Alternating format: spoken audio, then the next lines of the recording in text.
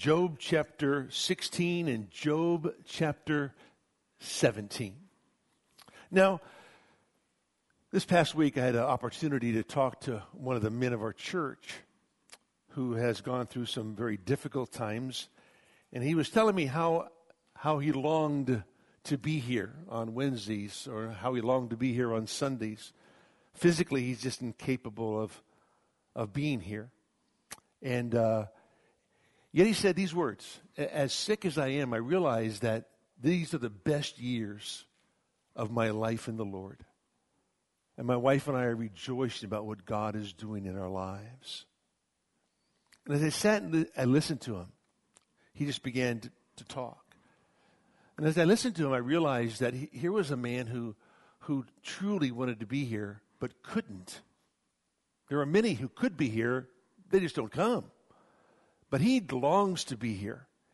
He says, "I love our church." He says, "I love the people of our church. I love how they pray for us and we can pray for them." He goes, "I just wish I could be with them every Wednesday and Sunday." And I was so impressed, so impacted by his words, because he really longed to be here. And yet, his walk with the Lord is the best it's ever been, in spite of his pain, in spite of his misery, in spite of the hardship he's going through.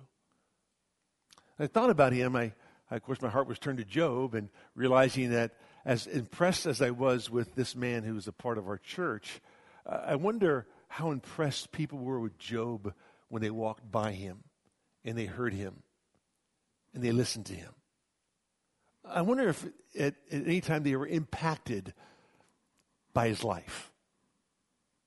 See, the more I read the book of Job, the more impressed I am with how he responds and how he sits in silence and waits for the opportunity to speak and doesn't interrupt anybody. You know, it's hard to talk to people today because we always have to get a word in edgewise, right? And so we're always interrupting somebody when they're talking. But Job never interrupts anybody. He just sits and he listens. And yet as I go through this, I realize that I'm reading some of the same things I've read before, and I'm reading them again and again, and the conversation's over and over. It becomes so monotonous and so tedious. And I think, I wonder what Job thought. Heard the same thing over and over again. You're a wicked sinner. That's why God's punishing you. You sinned against God. He hears it over and over and over again. And as often as I read the book of Job and realize that as I study it, I'm so tired of hearing the same argument over and over and over again. I wonder how tired he must be.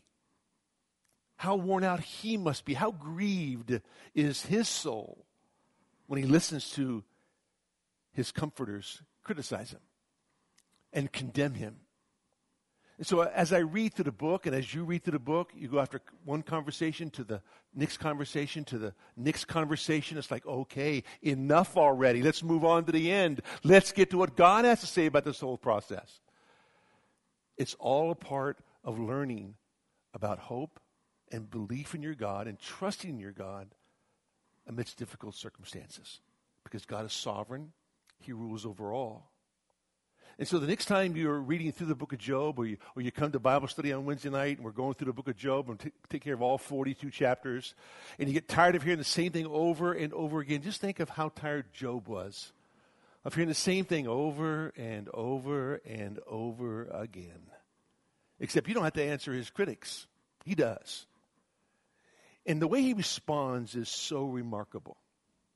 So as you look at Job 16 and 17 this evening, 4 points, 3 in chapter 16 and 1 in chapter 17. We're going to look at Job's disappointment, then Job's distress, then his dependency, then his despondency. That's chapter 17. So 4 points, we're going to look at it as we read through it together, and then we're going to draw 4 principles from these 2 chapters. It's very important to realize that as you go through the text, there are certain principles that we draw from them to help us understand what it is we learn from Job, what it is Job is learning as he's going through this every single day, that we might apply it to our own lives. Okay? So let's begin with Job's disappointment. It begins in verse number 1. He says, "I have heard many such things." What things? I've heard many of these maxims. I've heard many of these solemn platitudes. I've heard what you guys have had to say, and it's not anything new to me. And then he says this: miserable comforters are you all. I wonder how they took this. Well, next week when we talk about Bildad, Bildad's going to be pretty angry next week when we talk about him. But he just calls them miserable comforters. Now remember, back in chapter 6, he called them deceitful brooks. And in chapter 13, he called them worthless physicians. In other words, he knows that their words did not bring any comfort to him. They did not meet him at his deepest level. And so he's finally going to say, okay, you guys have to realize what I've heard you say is nothing new to me. But I want to let you know that in your effort to comfort me, you've only increased my misery. You truly are troublesome comforters. And that had to hit them pretty hard to realize that they're really trying to convince Job that he is a wicked man. And he is so wicked that God has caused this punishment to come upon him in such a way that he is suffering immensely. But see, Job knows he's not. Job knows he's a sinner. But he knows he hasn't committed some violent crime, some violent sin against his God. And so he calls them miserable comforters. Now, we know that from the text that Satan isn't on the scene. Physically, he's not on the scene. We know about Job chapter 1 and Job chapter 2 and the conversation in the heavens and how God offered up Job to Satan. But we know that Satan is not here. But we do know where Satan is. Revelation 12:10 tells us he accuses the brethren day and night before the throne of God. Satan is an accuser. And so he's always accusing the brethren. That's why we have an advocate, the Lord Jesus Christ, 1 John 2, verse number 1. He's our advocate. He's our defense attorney. He's the one who lives to make intercession, Hebrews chapter 7, for us constantly. He intercedes on our behalf. He's our advocate. We need an advocate because we have an accuser. Satan is the accuser. But Satan will use people in such a way to get them to throw his fiery darts. And he's using these three miserable comforters. And the sad thing is, they don't even know they're being used by Satan. Like most people don't. Job's wife, she had no idea she was used by Satan, right? Remember back in chapter 2, verse number 9? Curse God and die. Just be done with it. Why would you hold fast your integrity? Just curse God and die, and it's going to be over for you. She was used by Satan to move Job off of the purpose for his life. Well, like Peter was used by Satan when he confronted the Lord in Matthew chapter 16, the text that Tim read earlier this evening, when Christ would talk about how he was destined to live and to die and to rise again. And Peter confronted him about that and said, oh, no, Lord, you're not going to do that. And Christ said to him, get thee behind me, not Peter, but Satan. Because even the great apostle Peter could be used by Satan in a way he didn't even know, because he was trying to thwart the ultimate mission of the Messiah. You see, when someone is used to thwart you from the mission that God's called you to accomplish for his purposes, they are very easily used by Satan to get you off track. And these three men thought they were being used by God, but really they were just hindering Job. They were miserable to him. And they were being used by Satan because, Satan's not omniscient, right? Satan doesn't know what's going on. His minions have to tell him what's happening because he doesn't have omniscience. He's not omnipresent. He's not everywhere. Only God's omnipresent, right? Satan can only be one place at one time. And so he has to be informed as to what's happening. And yet these men unwittingly were being used by the adversary to move Job away from his progress towards godliness. Even though he's an upright, God-fearing man, turning away from evil, blameless man, they were coming against him. And there's something about Job would be so disappointed that somehow these guys who were his friends, right? They were his friends. Could not come alongside and at least just sit with him and just pray with him. They just had to figure out a way to explain to him why you are in this misery. And the only thing they could figure out is that it must be because you're a sinner. There is no other reason for this. But they have no idea about the purposes of God. And so, Job calls them miserable comforters. He says, is there no limit to windy words or what plagues you that you answer? I too could speak like you if I were in your place. I could compose words against you and shake my head at you. I could do exactly what you guys are doing. But listen to this, verse 5. I could strengthen you with my mouth, and the solace of my lips could lessen your pain. You know what I could do? I could do what you do, or I could truly soothe your pain. Remember Proverbs 18, verse number 21? Life and death are in the power of the tongue. What has potential for good has an equal but opposite potential for evil. Because life and death are in the power of the tongue. And I can use my words to build you and encourage you and lift you, or I can use my words to rip into you and tear you down. And Job says, if I was in your place, I could say exactly what you're saying. But you know what? I wouldn't do that. I would do it differently than you did it. And how do we know he did that? Because later in the book, you're going to read in, it's Job chapter 28, I believe it is. I'm sorry, Job 29.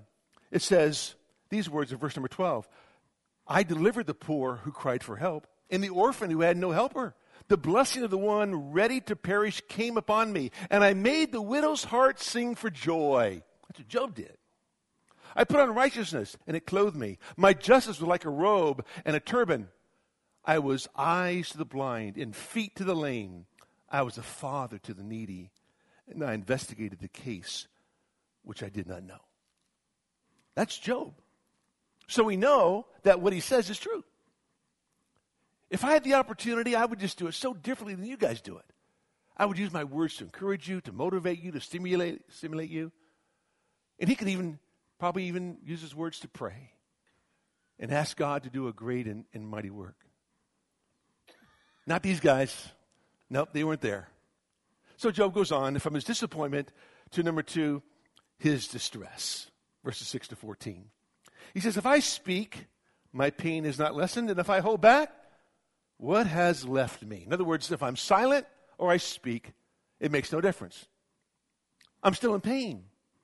I'm still in misery. No matter what I do, nothing's coming back to me. I've lost my children. I've lost my source of income. I've lost my house. I've lost my health. So whether I speak or I'm silent, nothing changes. It's all the same. Nothing's coming back to me. So he says this. But now he has exhausted me. Now think about this. 13 times between verses 7 and verse number 14, he attributes everything to God. 13 times he says, it says, he exhausted me. You laid waste all my company. You shriveled me up. His anger has torn me. He has gnashed at me. He is my adversary. God hands me over to the ruffians. He shattered me. He has grasped me. He has also set me up as a target. It's his arrows. He splits. He pours. He breaks. He runs. In other words, God's doing all this. And it's not that Job's complaining. It's not like Job's blaming God. Satan wants us to blame God. He's not blaming God, but he's attributing everything to God. That's very important to understand. He's not blaming God for his condition. But he is attributing everything that's happened to him to God. In other words, he is focused on the sovereignty of God. What did he say to his wife in Job 2, verse number 10? Should we accept good from God and not adversity? So he's already made that statement earlier on. And so all he is doing is accepting the adversity that's come from God. He said in chapter 13, verse number 15, talked about last week, though he slay me, yet I will hope in him. In other words, God can slay me. In fact, he's in the process of slaying me as I speak, but I'm still going to hope in him. The writer of Ecclesiastes, Solomon, said this, chapter 7, verse number 13, consider the work of God, for who is able to straighten what he has bent. In the day of prosperity, be happy. But in the day of adversity, consider. God has made the one as well as the other, so that man will not discover anything that will be after him. Now think about that. God has made the one as well as the other. What? The day of prosperity and the day of adversity. How would you explain that to the 11,000 people that have lost their lives in Turkey and Syria because of the earthquake that happened this past week?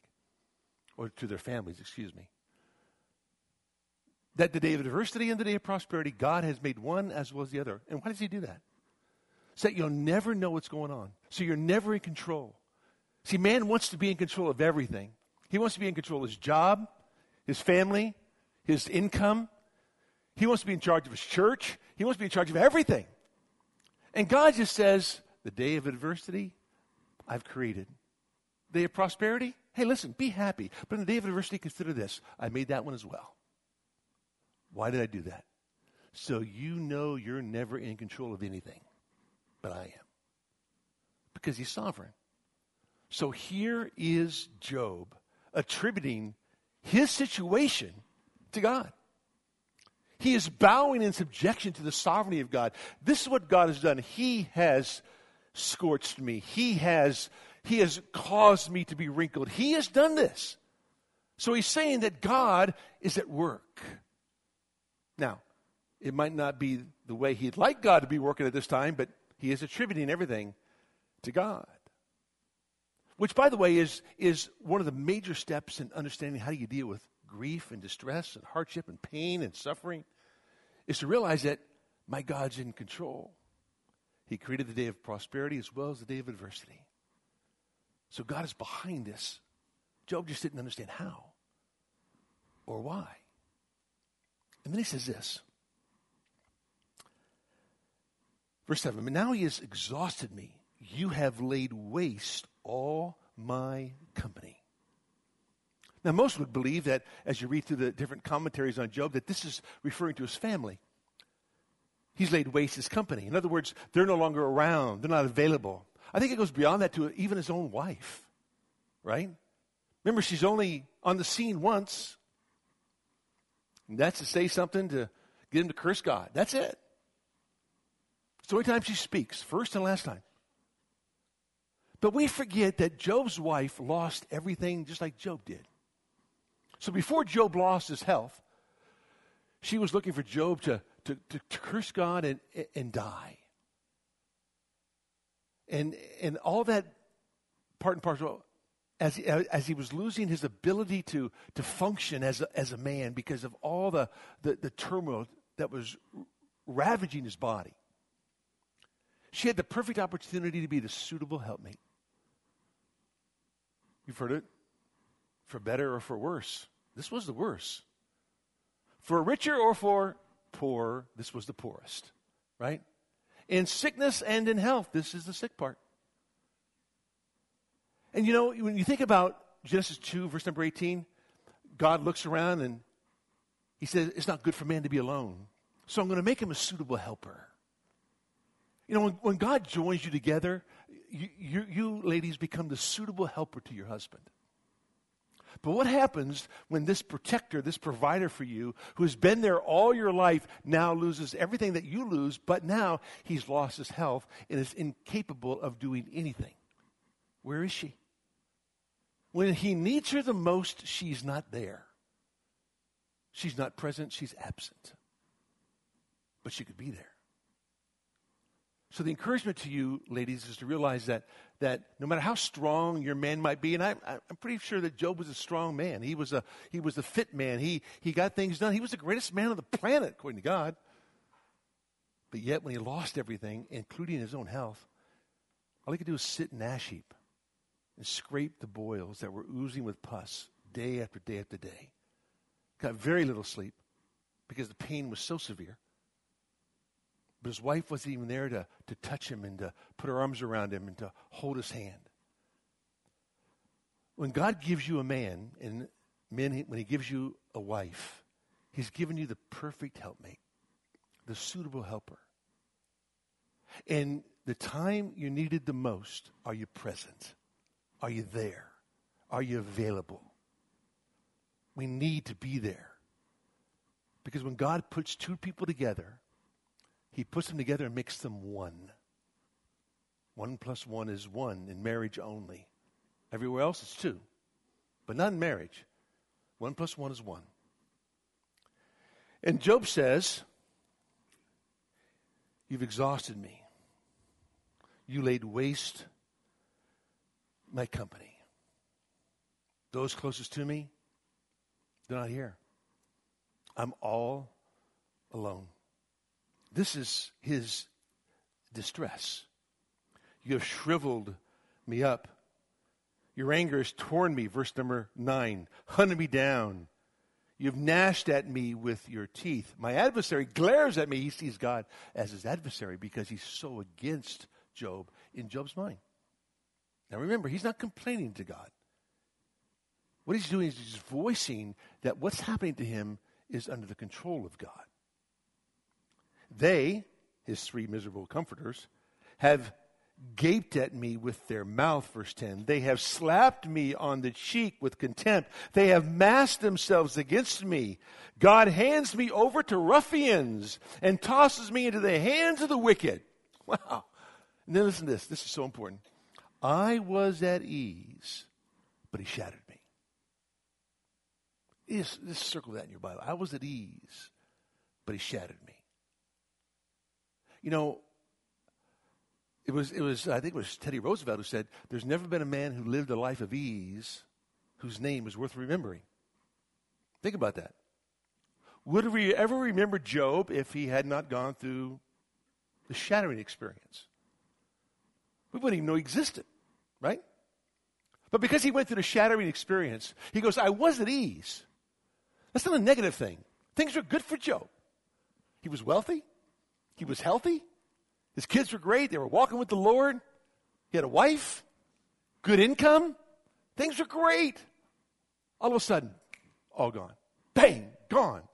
In a moment, God shattered him. Because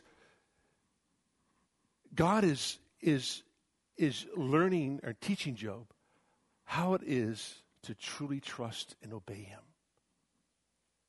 Living a life of ease, everybody wants. But what we need is a shattering. Job needed a shattering.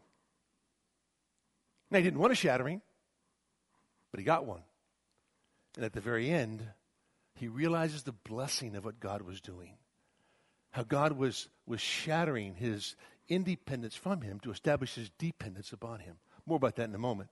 But you go on, and you see that he shattered me, he grasped me, verse 12, he has also set me up as his target. It says his arrows.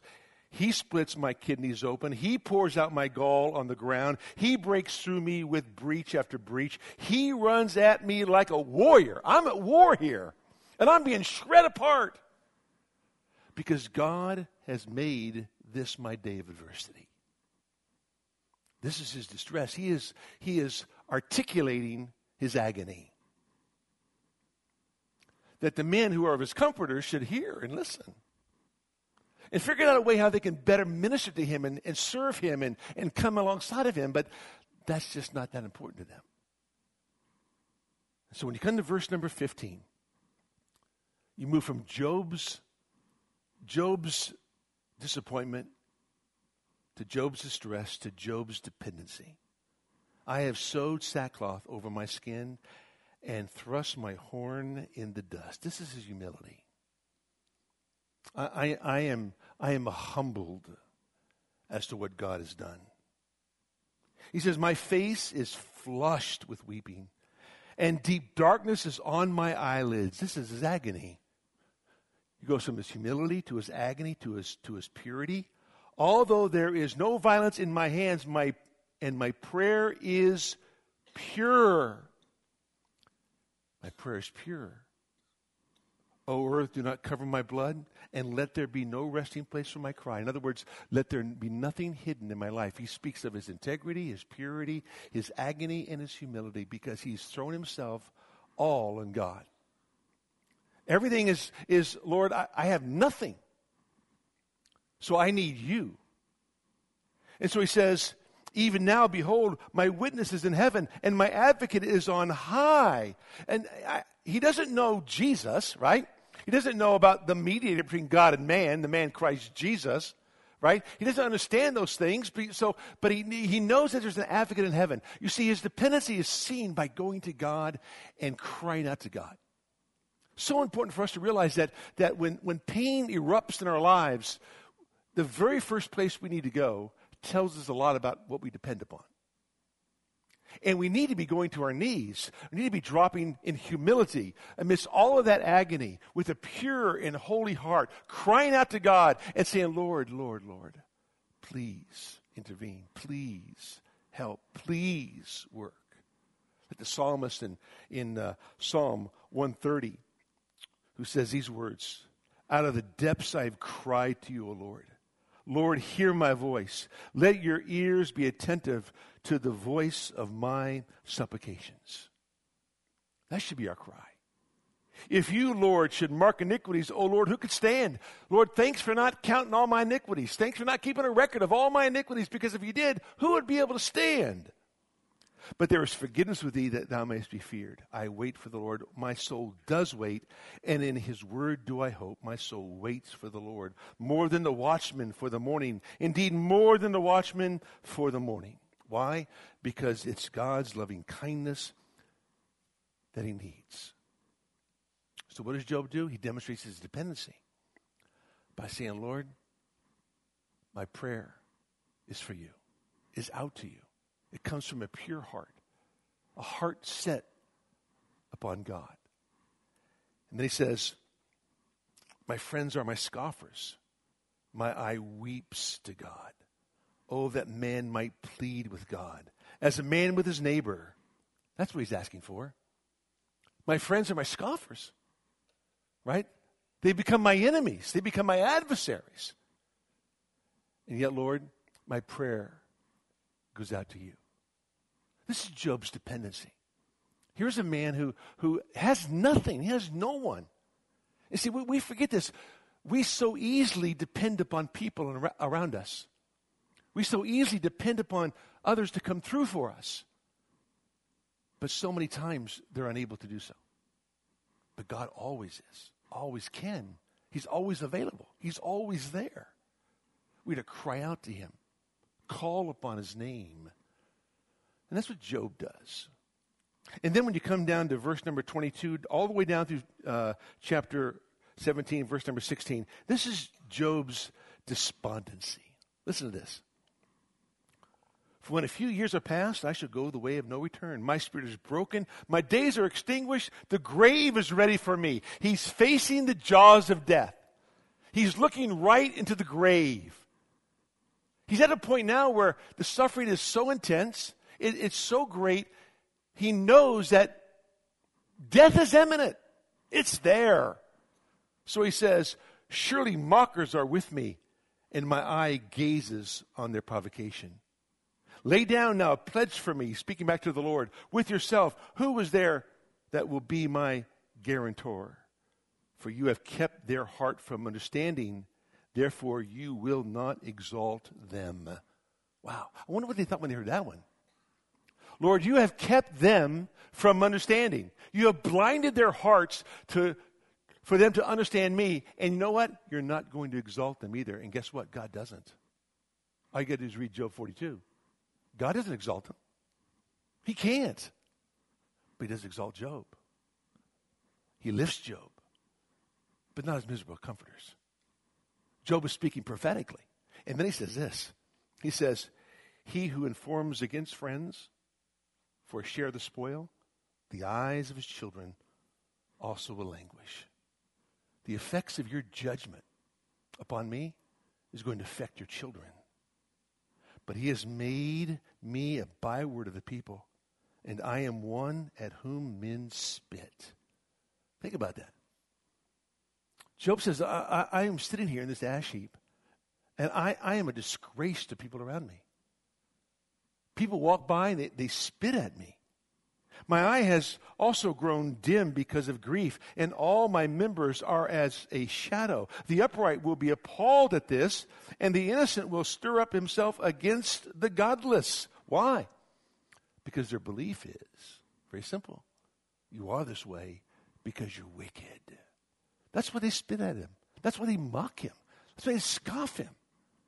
Think about that. And then he says, nevertheless, the righteous will hold to his way, and he who has clean hands will grow stronger and stronger. Oh, how true that is. Job was growing stronger and stronger. Physically, he wasn't, but the inner man was being renewed day by day because he was a righteous man.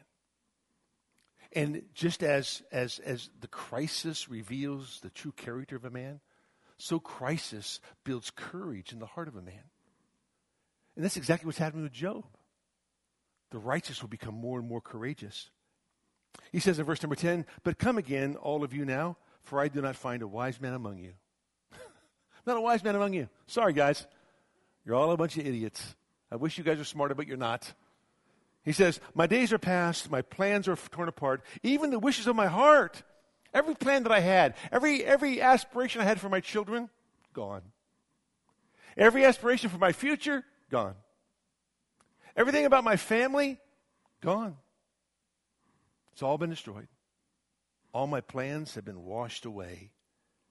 He says, they make night into day, saying, the light is near in the presence of darkness. If I look to Sheol, the grave, as my home, I make my bed in the darkness. If I call to the pit, you are my father, to the worm, my mother and my sister. In other words, he realizes that in the grave, these will be his friends because he has no friends. He says, where now is my hope? And who regards my hope? Not his hope in God, his hope for recovery, his hope for healing. Because he's at the point where he says, you know what? I'm at the end. The grave is open. Death is right around the corner. And I'm ready. Will it go down with me to Sheol? Shall we together go down into the dust? That's how he ends. Great despondency. Why? The end is near. That's how he sees it. And, you know, I'm not there. I'm not Job. I don't know how he's feeling physically. I can only imagine. But emotionally, what's happening in his life? The man is struggling greatly. But I want you to notice 4 things that God is doing in Job's life. That God wants to do in all of our lives through chapters 16 and 17. Very, very important. See, Job is, he can't read Job chapter 42. He's living chapter 16 and 17 as we speak. He can't see the future. He doesn't know the future, right? We know it. So we say, Job, hang on. You're going to make it. It's going to be okay. A few more days, and it's going to be all right. We know the end. Job doesn't know the end. In the midst of his pain, all he can see is death, agony, disappointment, distress. despondency. That's what he sees. Because he can't see tomorrow. Why? Because in the day of adversity, which God has created, he creates it so man will not be in control of what happens tomorrow or the next day or his future. And Job is completely out of control. He's not controlling anything. First of all, he has nothing to control. It's all gone, right? And he can't control his health because there's no medication, no medicine, no IV, nothing that he can put in the system that will help heal him. He's in complete and total pain. And so, in the prison of his pain, in the darkness of his despair, he says some things that maybe if you could take them back, maybe he would. But note this. Our God understands the heart of Job. And one author says this, that because God understands, he lovingly turns a deaf ear to our words, but a tender eye toward our wounds. Isn't that good? Turns a deaf ear to our words, but a tender eye toward our wounds. God knows what's going on. He knows your pain. He's not an ogre upstairs that says, gotcha. Sometimes we think that's the way it is, but it's not. God is so good. And what God is doing in Job's life is the exact same thing he wants to do in your life. And number one is this. He wants to redirect your dependency. Job says, I was at ease, and God shattered me. You know, it's so easy for us to be dependent upon what we can see. We become so dependent upon our education or our wit or our ability to do whatever it is we do, right? We live the life of ease when our checking account is full, right? We live a life of ease. Things are good. I can handle it. I can do this, right? But God is slowly redirecting Job's dependence. It's not that Job was dependent upon all the money he had, all the camels he had, all the servants he had. But God is always showing we must depend solely upon him and nothing else. And just when we think we are dependent upon God, God shows us that we're really not dependent upon him. Because how many of us really truly lean upon God for everything? Do you lean upon God for your mortgage payment? Your gas payment? Do you lean upon God for your family? Your husband, your wife? Do you really trust him and depend upon him for everything? God wants us to walk in the Spirit so we don't fulfill the lust of the flesh. He wants us to lean completely upon him, trust him for everything. But we tend not to. We trust him for our salvation, right? We trust him to be saved. We trust him to forgive us our sins. We trust him to take us to heaven, but we can't trust him for our job. We can't trust him for our family. We can't trust him for what's going to happen tomorrow. We get saved and we live as practical atheists, as if God doesn't even exist. How do we know that? We spend very little time in prayer. Very little time in prayer. Very little time on our knees. If we were dependent upon God, we would pray without ceasing. We'd be on our knees. We'd be in our closets. We'd be beseeching the throne of grace day in and day out. We'd be in the Word of God because we want to know more about the God we serve. We'd be trusting in him every single day, leaning upon him for everything. But so many times we just go through the day as if he doesn't even exist. We don't even offer up a prayer. We just do what we do. You know, life is less about action and more about reaction, right? How we react to those things round about us. Because so many times we crumble, we stumble, we fall apart when a crisis comes, but God wants us dependent upon him for everything. And God is slowly but surely redirecting Job toward himself. Totally, fully. The Bible says in Psalm 20, verse number 7, that some trust in chariots and some in horses, but we will trust in the name of the Lord our God. They are brought down and fall, but we rise up and stand firm. Who are the ones who rise up and stand firm? The ones who trust only in God. So when you talk about horses and chariots, you're talking about a man's army, a man's warrior capabilities, a man's ability to go into combat with security because he has all the horses and the chariots that he needs. It's all about the man-made things. And we trust in those things. We trust in our car to get us to work. We don't trust in the Lord to get us to work, just our car, right? We trust in the material things. And God says, I want you to trust in me. Because those who trust in chariots and horses, they're going to fall. But those who trust in the name of the Lord their God, they're going to rise up. They're going to stand firm. And God is slowly but surely redirecting Job's dependency.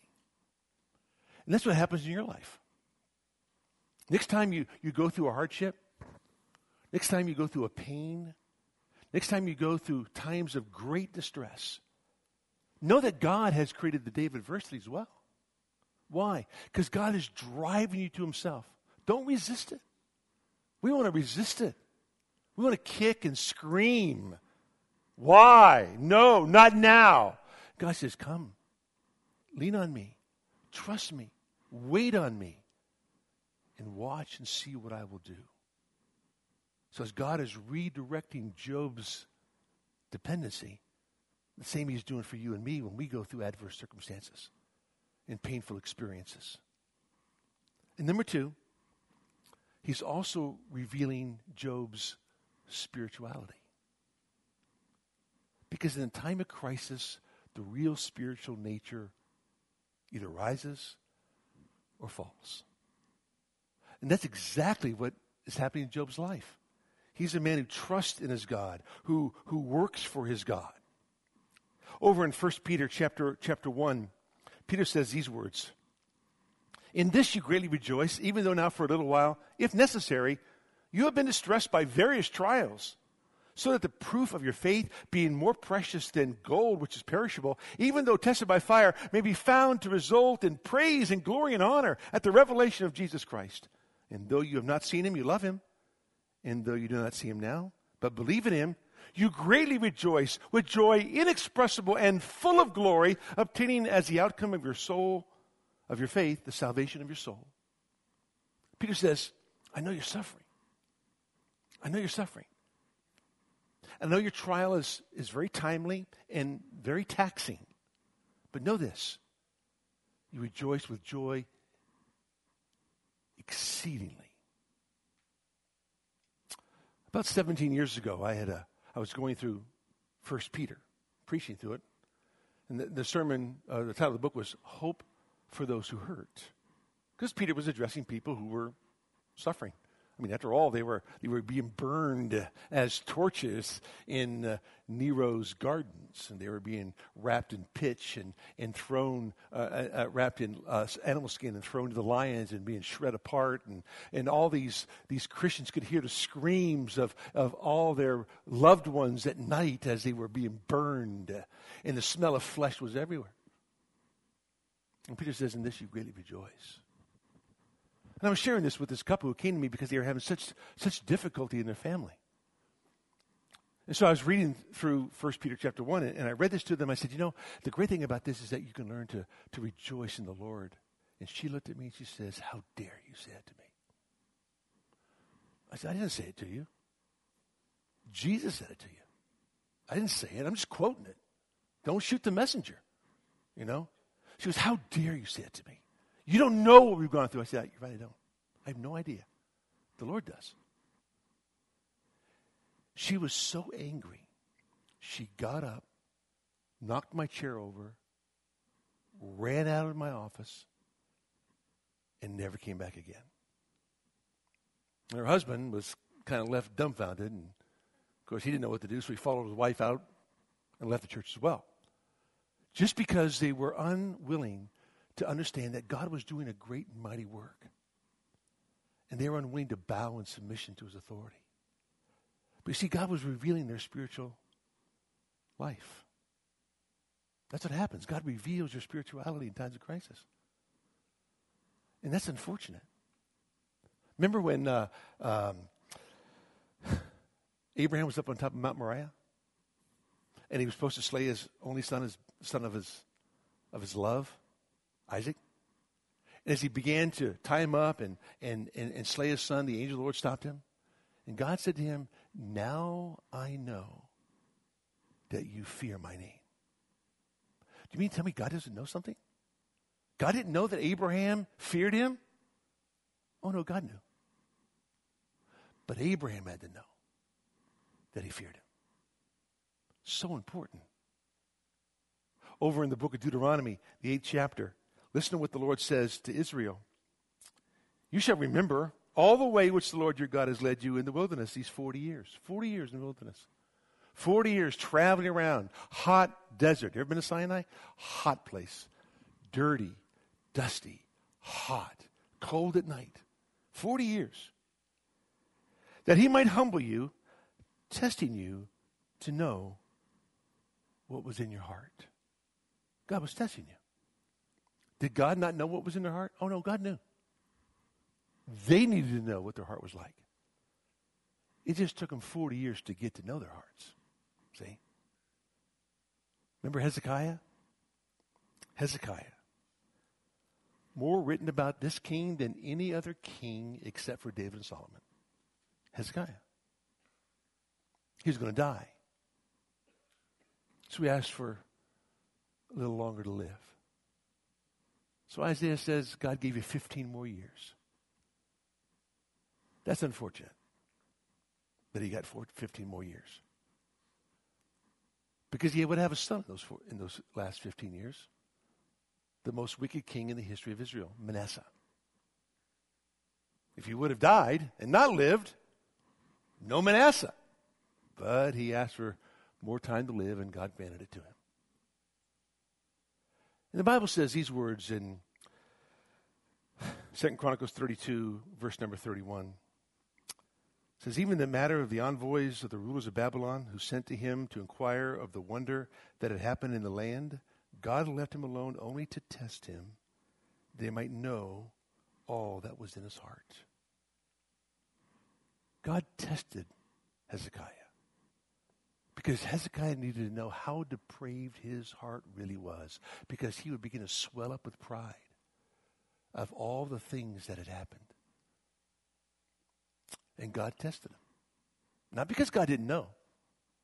God knows. But you didn't know. So you go through these adverse circumstances. You see, God is in the process of revealing your spirituality. You need to understand this. I've shared this with you before, but I thought it'd be advantageous to share it with you again. Ernest Hemingway was wounded in the First World War. And author Ben Patterson tells us that the doctors picked 237 pieces of shrapnel out of his body. As might be expected, he never forgot that experience. But it was not so much the memory of the pain that stayed with him. It was how close he had come to death. He felt that it set him apart from the rest of the human race for the remainder of his life. He recalled that the men who shared the experience with him in the convalescent hospital, some of them with faces reconstructed, iridescent and shiny from the work of the plastic surgeons, they too were set apart by their brush with death. They too were suspicious of anyone who had not had the same shattering encounter. Other people seemed trivial and shallow by comparison. From this, Hemingway derived a formula for his novels. Put a good man into a situation where he comes face to face with death, in the arena fighting the bull or in combat. Then you will see him in his truest and deepest dimensions. You will find out just how good he really is. The trial will not make or break him, but the trial will reveal him. How true he was. The trial reveals you. Reveals the condition of your soul. And what is happening is that God is revealing the condition of Job's soul. so he knows where he's at. So as God is redirecting his dependency, as God is revealing his spirituality, God is also reestablishing his humility. His humility. His dependence upon God, but his humility before his God. That's what suffering does. It humbles us. Remember 2 Corinthians 12 talks about Paul's thorn in the flesh? We read that and, we think that a thorn is like, a little briar that we get that when we prick our finger on a thorn bush, right? That's a thorn in his side. No. The translation is stake. A stake driven into his flesh. A stake driven into his side. Not just a little prick, but something that was just jammed in there. That was given to him as a messenger of Satan to buffet him. Why? Why? He says, so that I will not exalt myself. Could it be that Paul had a problem with pride? And he asked 3 times, Lord, remove the stake. Remove it. Get it out of my body. I need to have relief. And the Lord said, no, not going to do it. And he knew it remained because it would keep him from exalting himself. Here was a man who was clapped to the third heaven, had all these visions. God had spoken to him face to face, came face to face with the living God on the road to Damascus, writing all these epistles. God kept him humble. Why? Because that's what he needed. Like Job, his humility reestablished. You see, when you come to Christ, you got to be humble, right? God, be merciful unto me, a sinner. Blessed are the poor in spirit, for theirs is the kingdom of heaven. Those who are broken over their sin. That's a humble person. You don't come to Christ because of your arrogance and your pride and that you're great and God needs you in his kingdom and that you can do all kinds of things wonderful for God in his kingdom. So here I am, Lord. Use me. I'm yours. No, you come broken over your sin and say, Lord, be merciful unto me, a sinner. And God saves us. But sometimes we can get a little full of ourselves. So God has to reestablish that humility. How does he do that? The shattering process, the suffering process, the breaking process, like he did with Job. I don't think that Job was an arrogant man. I mean, I would hope not. Even though he was the greatest man on the planet. Greatest man in the East. Nobody greater than Job. But God reestablishes humility. And lastly, Job had to recognize God's sovereignty. Did he? Yes, he did. But he had to not just to recognize it visually. He had to recognize it inwardly in his heart. And that's why he cries out, he has gnashed me. He has come against me. He has fought against me as a warrior. It's he who is my adversary. Because he recognized that in the day of adversity, God created that day. And he would humbly submit to it. How about you? Next time you go through those stressful times, painful times, lonely times, those times of suffering and pain, God's doing something. He's going to reestablish your dependency upon him. He's going to make sure that he redirects everything in your life, that you might lean completely upon him. He wants to reestablish your humility. He wants you to be humble before him. God resists the proud. He gives grace to the humble.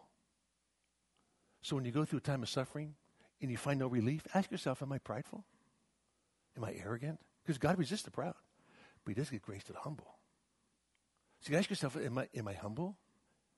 Am I bound in submission to my God? Humbly seeking his face? God wants you to recognize his sovereignty in the day of adversity. God is always at work. He's never not at work in your life. That's how much he loves you. Let's pray together. Father, thank you for tonight. A chance to briefly look into the word of the Lord. None of us can really begin to understand the agony of Job. But we marvel at the man's composure amidst that pain and agony. How he can ever muster up a sentence, let alone 2 chapters worth. But he does. We know, Lord, what you're going to do in his life at the end. We're just saying, Job, just hang in there. You're going to make it. It's going to happen. Wait, just wait. And Lord, none of us knows the end of our life either. We don't know what God's going to do tomorrow, next week, next month, next year. We have no idea. We think we know, but we don't. Only you know that. Help us to trust you, hope in you only. And just wait for you to show us who you are and what you're going to do. Pray in your name.